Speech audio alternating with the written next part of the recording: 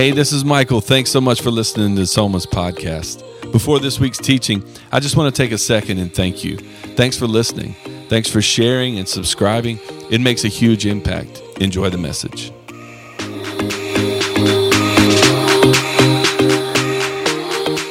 Exodus 6 through 8. God says, say to the Israelites, I'm the Lord. So he starts everything off with saying, I'm the Lord. And then he says, I will bring you out from under the yoke of the Egyptians. I will free you from being slaves to them. I will redeem you with an outstretched arm, with mighty acts of judgment, and I will take you as my own people. There's these 4 promises that he has in chapter 6 of Exodus, and he promises salvation. I will bring you out. He promises freedom. I will free you, which is different from the first one. It feels redundant, but sometimes it's easier to take the slave out of Egypt than it is to take the Egypt out of the slave, is what we're learning. So people who come to faith in Christ, believe on Jesus, and are really excited about their faith and then struggle with the same stuff. But God wants you to begin to put off the old self and to put on Jesus, and that's what finding freedom looks like. So I will redeem you is the third one. Redemption is the third promise. And then I will take you as my own people. You're going to find ultimate fulfillment when you realize life is not about you, but what you get to be a part of because of Jesus. And so be a part of his kingdom, be a part of Big C Church, and just find your identity there. And so these promises is what God gives Moses in Exodus 6. Before the plagues, this is what God promises. And then the last 2 weeks we talked about the plagues. So if you miss any of these weeks, you can go online and catch up. But week 1, we talked about blood in the Nile, and we talked about the frogs, and we talked about the gnats. And we said, hey, after the third plague, the contest is pretty much over. By the fourth plague, which is the flies, now all of a sudden God is separating his judgment out. So there's flies on the Egyptians, not on the people of Israel. And then after the flies, we see the dead animals, the livestock, which also is a sobering thing. Dead animals in Egypt, not for the Israelites. And then boils, which is the 6th plague. Now all of a sudden, instead of Pharaoh hardening his heart, God begins to harden Pharaoh's heart and just give him over to what he wants to make a statement and to show people who he is. So hail, locust, darkness, and now it's time for the finale, the last plague. So we hit the first 9 over the past 2 weeks. Today, I'm going to hit chapter 11 and 12. If you have your Bibles, you can go ahead and turn there in chapter 11 and 12. But chapter 11 begins by God instructing Moses to tell the people, hey, I want you to go to your neighbors, your Egyptian neighbors, and I want you to ask them for gold and silver. And remember, there's been 9 plagues. And they can see the judgment that's been separated out. We got boils on our skin, no boils. Our animals are dead, your animals are fine. Like they're paying attention to what God's doing. Pharaoh's heart's hardened, but there's some Egyptians like, this is crazy. What are we doing, right? So after the 9th plague, he says, hey, go to the Egyptians, your neighbors, and ask them for their gold and for their silver. And then it's so great because God's like, I'm going to lead you out. You're basically going to go take all their stuff, right? You're going to take their candy. Go get all their stuff, and then they're going to give it to you because they're so tired of dealing with this. They're going to give you their stuff. And this is basically, you're like, well, that's kind of shady, but this is just back pay for years of enslavement, bondage, oppression. It's basically justice, and it's a setup for the promised land. Take what they give you, right, and get ready to leave. And then verses 4 through 7 in chapter 11 says this. Moses said, this is what the Lord says, about midnight, I'm going to go throughout Egypt. Every firstborn in Egypt will die, from the firstborn of Pharaoh who sits on the throne to the firstborn of the female slave, who is at her handmill, and the firstborn of the cattle as well, even the animals, the firstborn of the animals. There will be loud wailing throughout Egypt, worse than there has ever been or ever will be again. I don't know if you've ever been around death, especially unexpected death, people who've lost a loved one without knowing that it was coming or having some kind of heads up. And it is just that. It is brokenness, and it is mourning, and it is wailing, it is crying, and it is yelling, and it is screaming, and it is all that, even for animals. And so there will be loud wailing throughout Egypt, worse than there's ever been. Among the Israelites, not a dog will bark at any person or any animal. I love the Bible. Why is that in there? It's so crazy, right? It's so awesome. Why do drugs? You can do Scripture. It's so great that God puts that in there. He put that in there. It's so wild. You will know that the Lord makes a distinction between Egypt and Israel. And so this part is a hard thing. If you read this passage, or even the plagues in general are hard for people to stomach, the idea that God would go to battle, go to war, and wipe out the firstborn of the Egyptians is kind of like, whoa. Right? Last week, we talked about the wrath of God. And so if you missed last week, talked about it being rooted in the love of God, and because of his love for his people, and because of his love for righteousness, he just goes to battle in the Old Testament over his kids. And so he just kind of wipes out entire populations sometimes in the Old Testament. You're like, what's going on? He's making a name for himself. He's fighting for his children in the Old Testament. But when Jesus comes on, sometimes we have a hard time reconciling the God of the Old Testament with the God of the New Testament. Jesus comes on the scene, and it's not that the wrath of God has gone anywhere. It's just that Jesus took it. That's the gospel. So Jesus took what really was deserved for you and me, what was waiting for you and me in our sin, our brokenness, and in our rebellion, and he takes it on himself. And then he stands in the gap, and then in exchange to that, he offers forgiveness and grace. If we believe and surrender our lives to him, he takes what was purpose for us. And we said last week, that's still justice. But here in this Exodus 11 and 12, we see that that's not the case yet. And so we're looking at God as a deliverer. He's making good on the promises that he made in Exodus 6. We see that there's wailing, that there's mourning, that there's loud crying, that there's screaming in this one camp. And then over here for the Israelites, not even a dog is barking. We have a dog. We have a golden doodle named Winnie, and was short for Winston. And anyway, so every time I come home, never fails, dumb dog barks every single time I step into the door. It's nap time. We got a 3-year-old. He's laying down, walking to the door. Like he sees, like, you know who I am. This is so stupid. This is a dumb exercise. Every time I come home, bro, like I own this house, my man. Like, look, get a look at this, right? And so every single time I come home, bark. I don't know how your dog, if you have a good guard dog or whatever, but I can imagine like how surreal it must have been to, in one camp, have wailing, crying, screaming, louder than it's ever been, animals and people, and then over here, pin drop. Nothing. And that's the scene that he gives us in Exodus 11. Again, he's showcasing, here's who I am as God. I'm for this group. These people have a covenant with me. They're in relationship with me. These people are not. And he's making the distinction between the two. Look at chapter 12, right? And so God gives Moses on instruction to what to do as a people to separate themselves and to be set apart from the Egyptians. That's part of what he's doing in Exodus 11 and 12. He's drawing them out, but also he's going, okay, cool. Here's going to be the distinguishing factors between you, my people, the relationship we have, and the rest of the world. He says this in verses 3 through 7. Tell the whole community of Israel that on the 10th day of this month, each man is to take a lamb for his family, one for each household. And if any household is too small for the whole lamb, they must share the one with their nearest neighbor, having taken into account the number of people there are. There's a lot of people in Israel. Most of the households, the lambs were bigger than the people in the households. Hey, you're going to have to share some of this land. All of it is to be consumed. You're to determine the amount of lamb needed in accordance with what each person will eat. And the animals you choose must be year-old males without defect, without blemish. Bring your perfection. Bring whatever you got, the best of what you got. And you may take them from the sheep or the goats. Take care of them until the 14th day of the month, when all of the members of the community of Israel must slaughter them at twilight. Slaughter, which is a hard word, but is a real word, and it's what took place. You're going to slaughter the lambs. Then they are to take some of the blood of these lambs and put it on the sides and the tops of the door frames of the houses where they eat the lambs. You're going to mark your household with the blood of the lamb.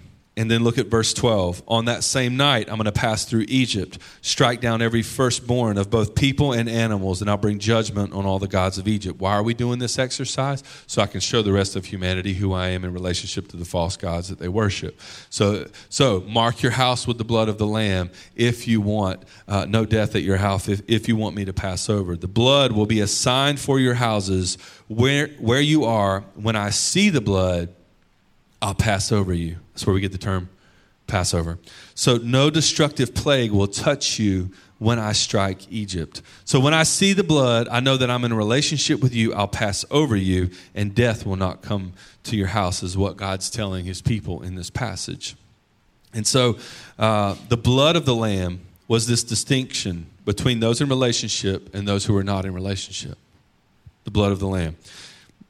Okay, here's where we're going. All right, so let's skip down to verse 29, and it says this: At midnight, the Lord struck down at all the firstborn in Egypt. From the firstborn of Pharaoh, he's no respecter of persons.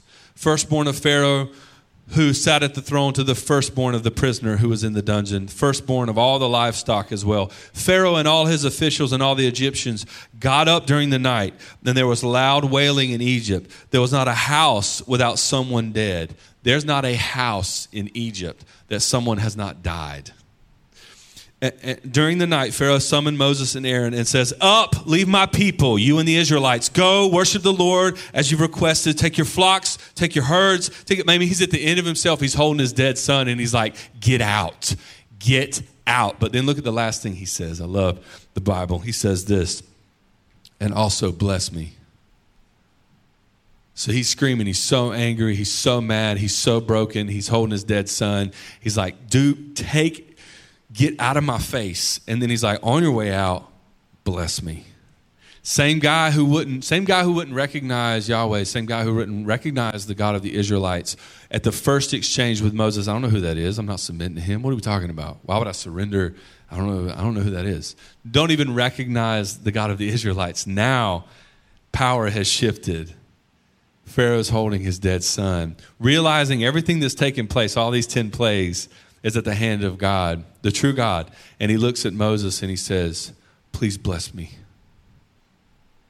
Like, whoa. Like, so he took an enslaved people, an oppressed people, a reluctant prophet, dude who couldn't speak, who stuttered, who was like, "I'm not going to be good for this assignment." And then just an oppressed, like there was no army. And he just took this group of humble people, to humble the most powerful man in the world, most powerful nation at the time. And the guy says, "Bless me."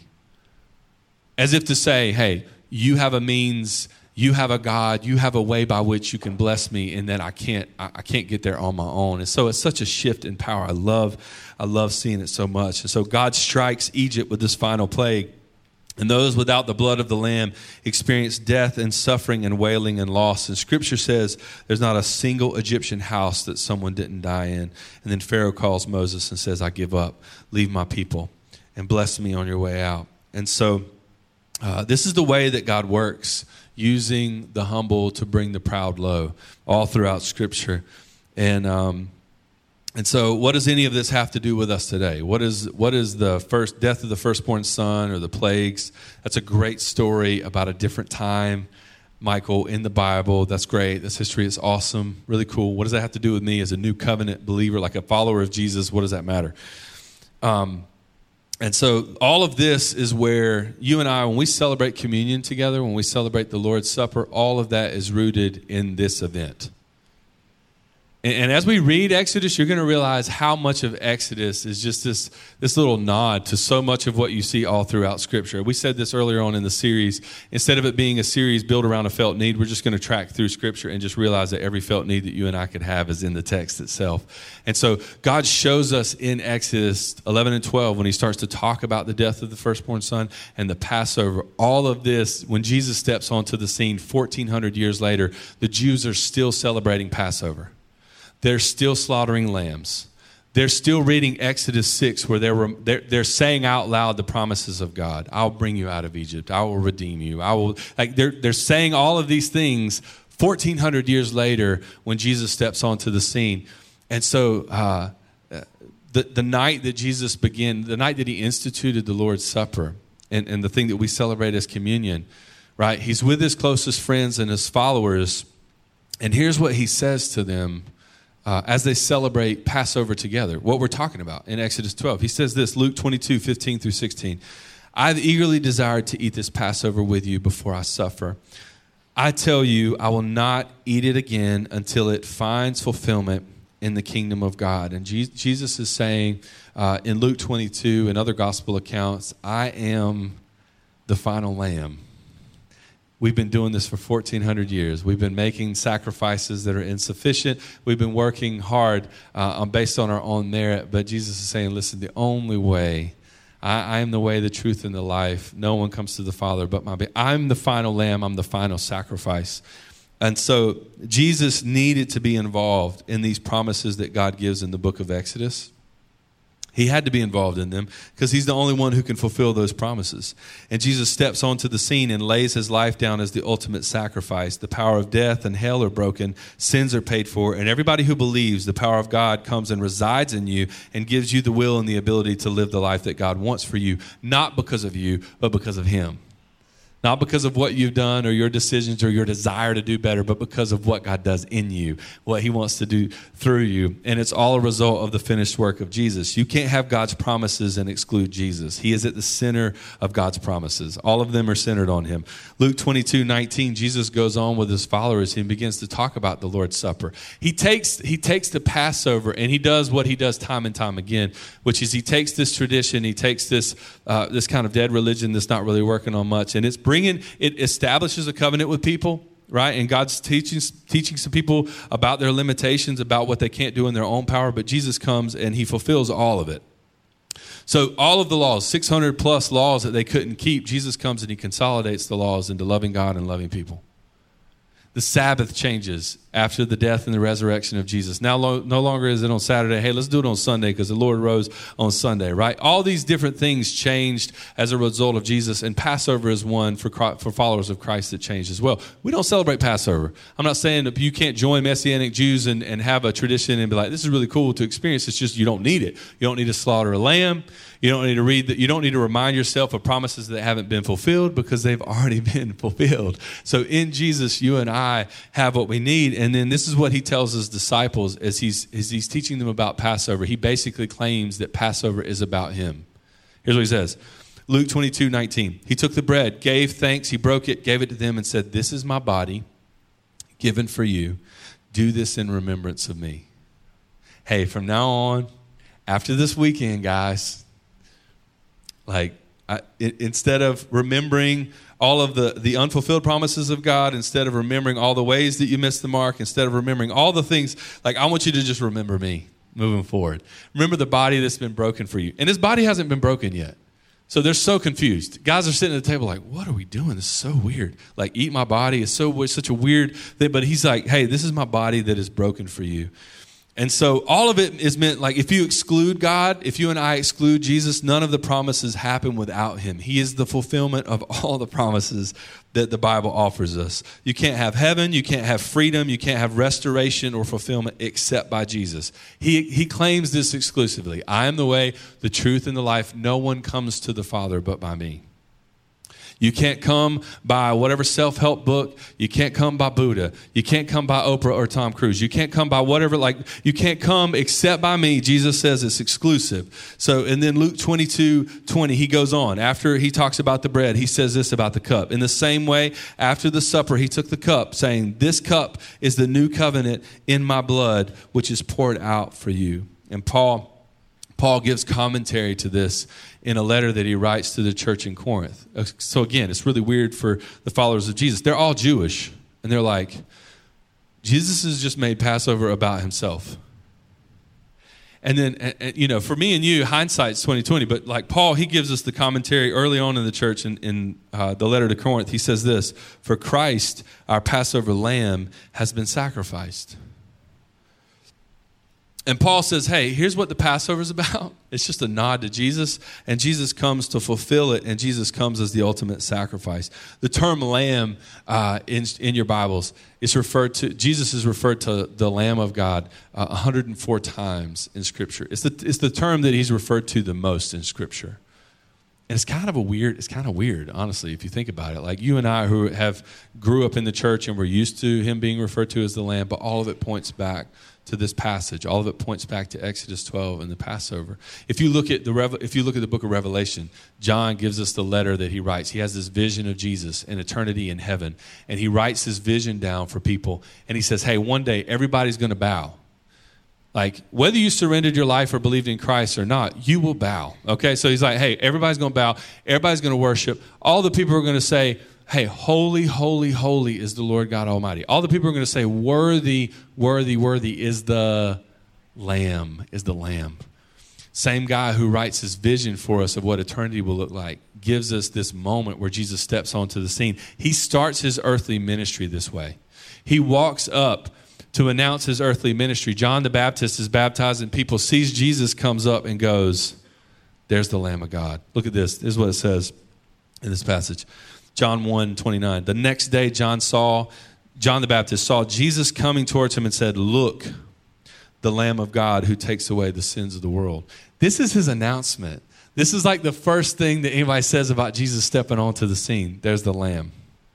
And in the Revelation, it's like the last thing that we see is the Lamb.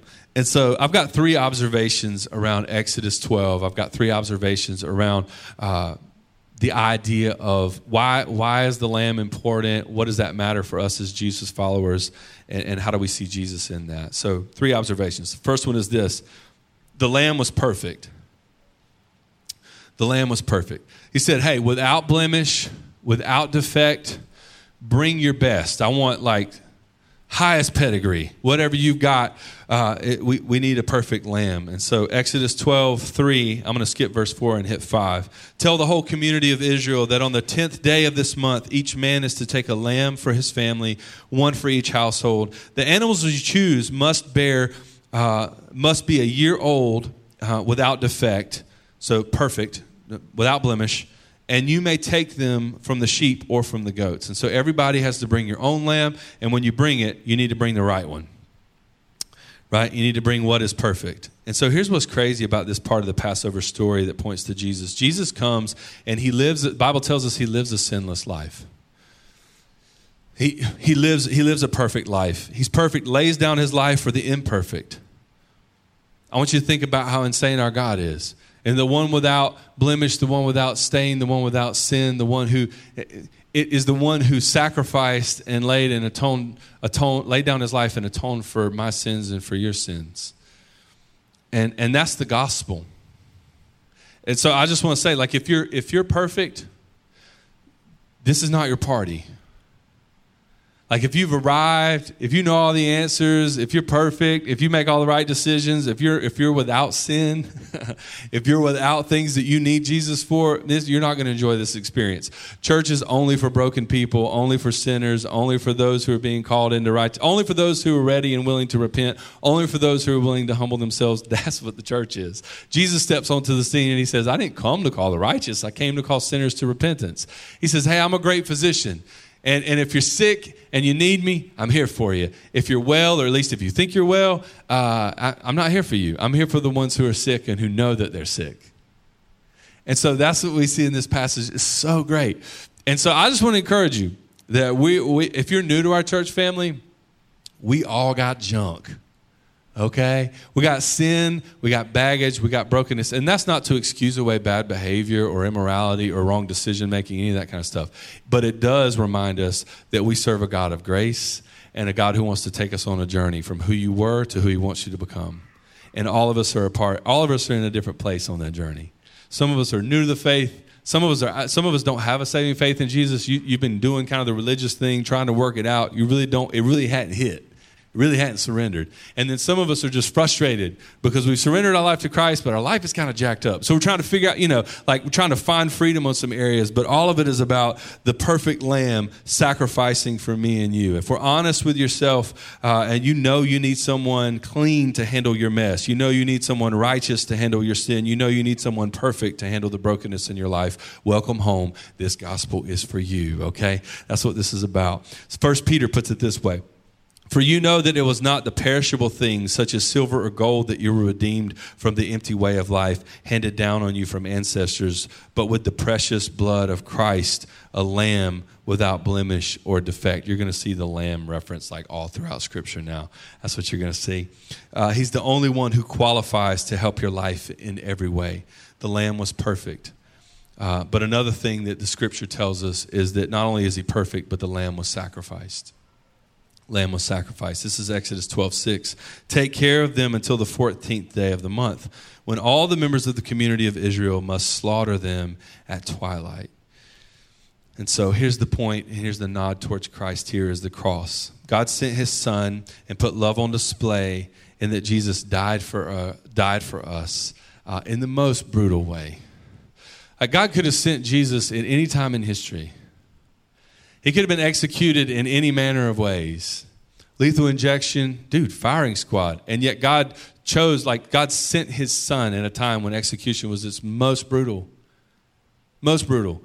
And the Bible is clear and teaches us a lot about what the slaughter of the Lamb of God looks like and what Jesus had to endure for me and for you. Jesus, this is Isaiah 53.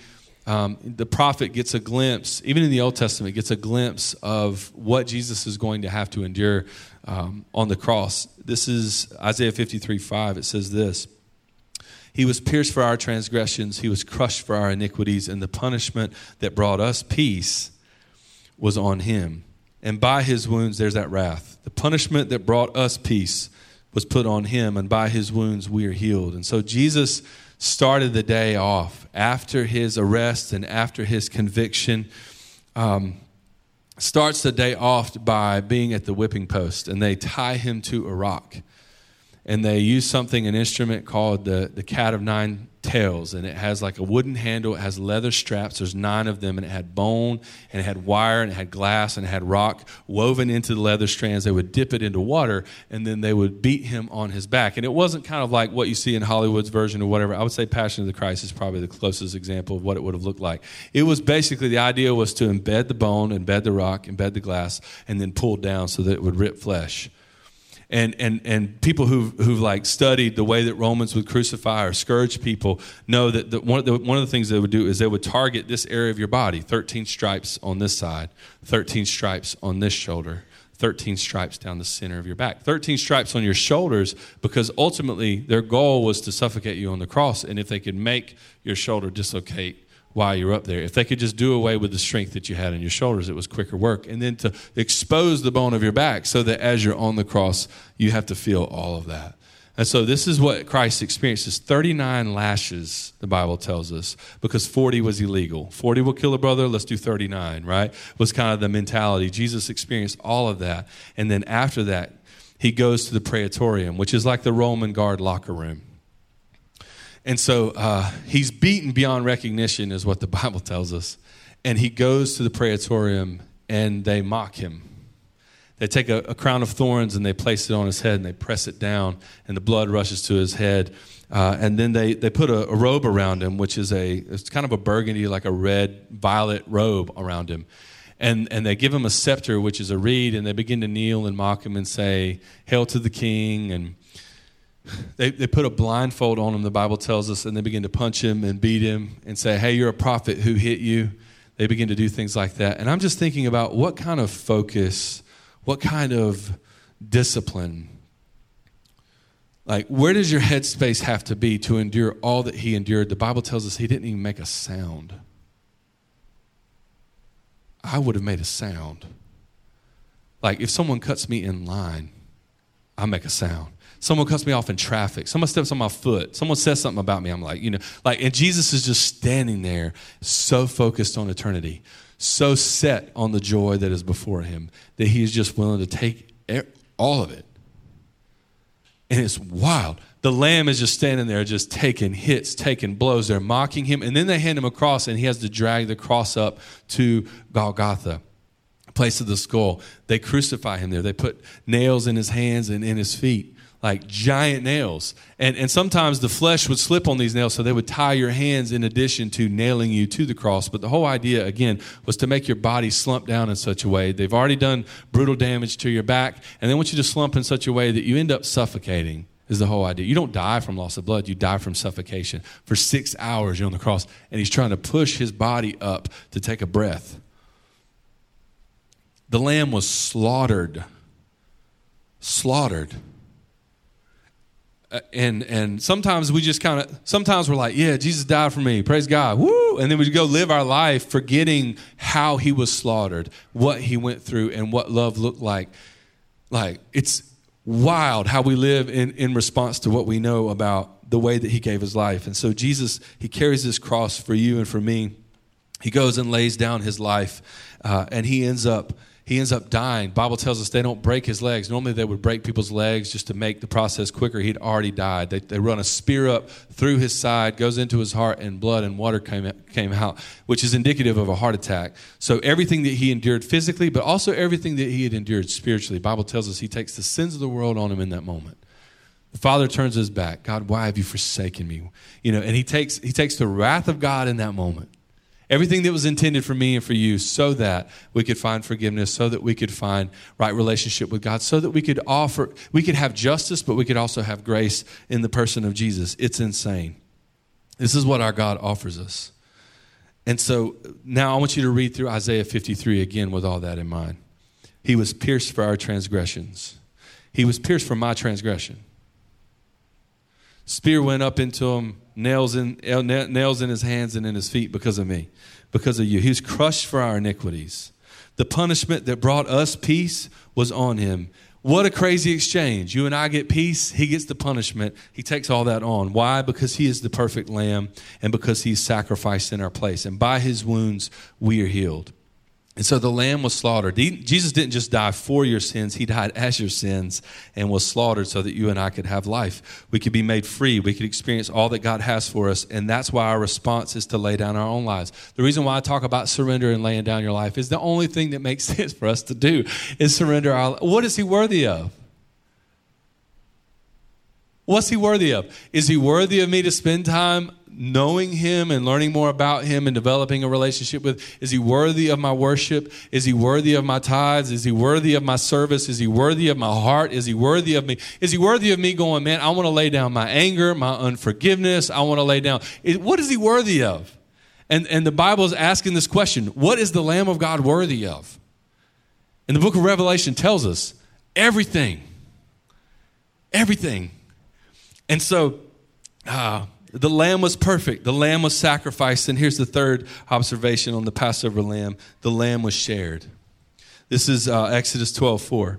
If any household is too small for a whole lamb, they must share one with their nearest neighbor. And so the idea, and if you read through the text, is that the whole lamb had to be consumed. And the reason why they put this part in the passage is because there were households that couldn't consume a whole lamb. Lamb was too large for the people in that household. Hey, invite other people in. Share the lamb. You got to create space for people, neighbors, people to share the lamb. And I believe that's what God's asking us to do. What is our part to play in the gospel? You and I really don't bring a whole lot to the table when it comes to life change, when it comes to even our own lives being changed. God does the heavy lifting. What's our responsibility is to share the lamb. Makes me think about my childhood. I grew up, my dad was one of 6 kids, and there was 13 grandkids, and I don't even remember how many great grandkids, if I'm being real. But we would have aunts and uncles and friends of the church family, and all kinds of people just show up for Sunday lunch. We'd always did Sunday lunch. I miss those biscuits. Okay, that just hit me. That was from the Holy Spirit. That was not in the manuscript. But we just would gather in this little double wide, and all of us would just gather in this little trailer, and nobody cared. No one cared. It was crowded. It was hot. Nobody cared. No one. And we would get in this, and it was just so many people. It was like there was a table in the dining room for 8. There was there was like 3 bar stools in the kitchen. Everything else was like a sofa. You had to sit on the porch. You had to sit outside. Nobody cared. People who came over who were guests of the house, people that we didn't know, people who felt most random were the ones sitting at the table. Like hey, get out the way. Let the people who just got here, let them have a place at the table. And here's what happened. Over the course of time, people who just started off at the table as a guest, hey, nobody really knows who this jugger is. Where's this person from? I don't know where they're at. But once they feel like family, once they get in a rhythm and they feel like family and they're like, yeah, I'm a part of this. Watch what happens over the course of time. They remove themselves from the table and new people come and sit at the table. And so what I love about this part of the passage is like, hey, the lamb is got to be perfect. The lamb must be sacrificed. The lamb must be shared. It is not a thing that you can hold, you can keep for yourself. It is something. It is a communal event. Passover, salvation, freedom, fulfillment, restoration, purpose, God's call in your life is not something you do in isolation.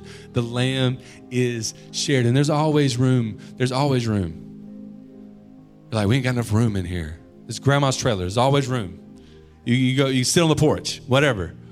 But I want us to kind of shift our mindset. Some of us struggle as our church grows. Over the past few years, we've had hundreds and hundreds of new people come to be a part of our church family.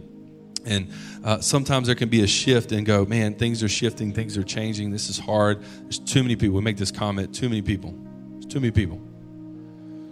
Except, what are we talking about? Brooke and I, we go out. We go out sometimes, and I get so energized by what God wants to do in our region because I know no one.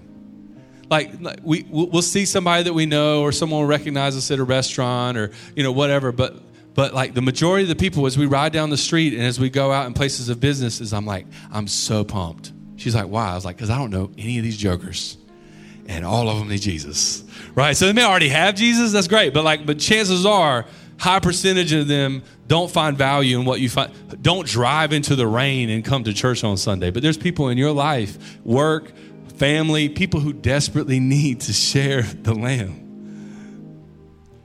And we've got to shift our mindset and our focus off of ourselves and go, hey, why do I Sunday? Why do I group? Why do I do things like Serve Day? Why do I do things like give? Why do I do things so that I can share the Lamb? This is 2 Corinthians 5:19. I'm going to end with this. God was reconciling the world to himself in Christ. So this is the work of reconciliation that God calls us into. He has a job, we have a job. Here's God's job, not counting sins, people's sins against them. Whew, good. I'm glad that's his job, right? So that's God's job in the gospel and in reconciliation. Then here's our job. He's committed to us the message of reconciliation. So Paul says, hey, the work of reconciliation, God has a job in not counting your sins against you, and your job is just to tell people about it. Your job is to share the message and the hope. Be prepared for the hope that you have, to share that hope with other people. Your job is to share the Lamb. To share the Lamb right where you're at. And so, man, I want us to think about that as we head into Serve Day. I want us to think about that just for our lives in general.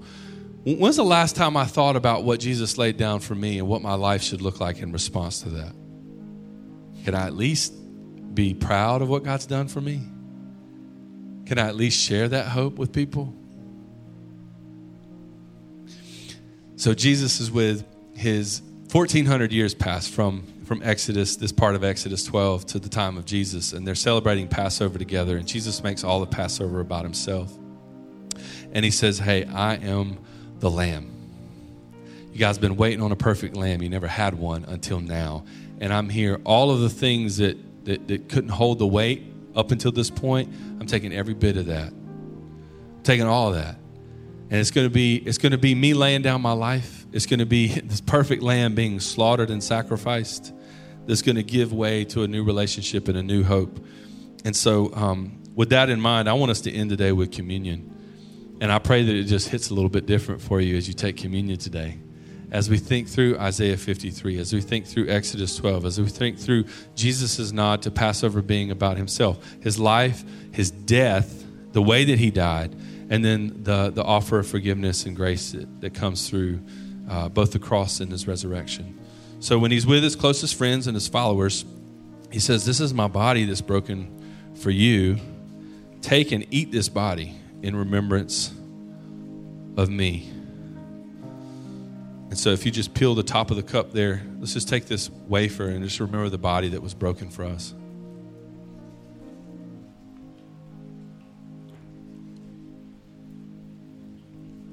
And in the same way, he took the cup and he said, man, this cup represents a whole new way of being. This is a whole new covenant. So it's no longer about your merit, your worth, your rule following, your ability to keep the rules. It's no longer about religious rhythms. It is only about my finished work in the cross. And you can find yourself in me, surrender your life to me, and have a new covenant, a new way to be human, a new way to be in relationship with God. And so let's remember the blood that was shed.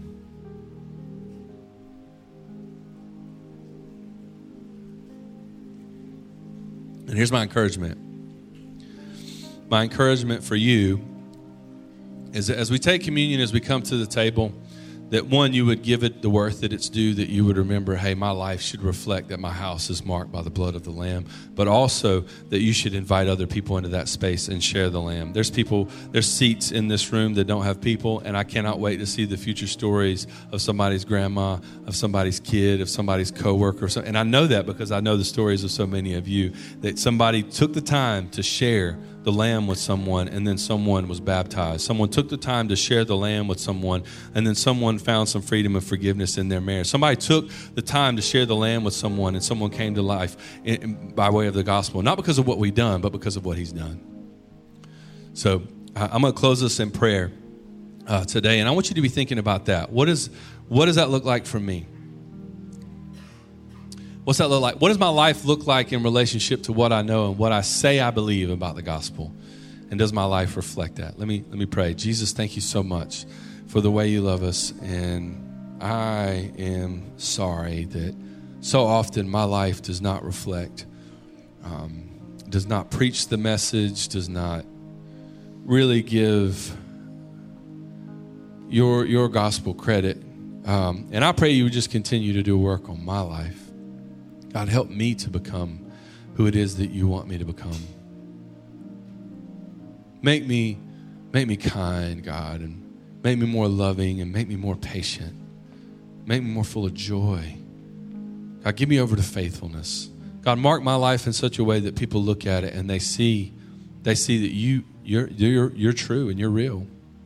They know the old Michael and they see the new Michael. And I pray that for every single person in this room. If you're here and you've never surrendered your life to Jesus, I want to give you an opportunity to do that right where you sit.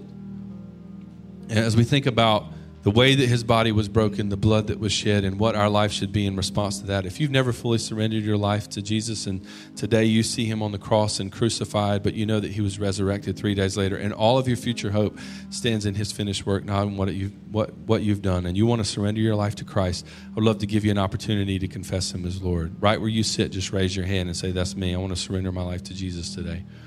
I want to go all in. I want to make him the leader and Savior of my life.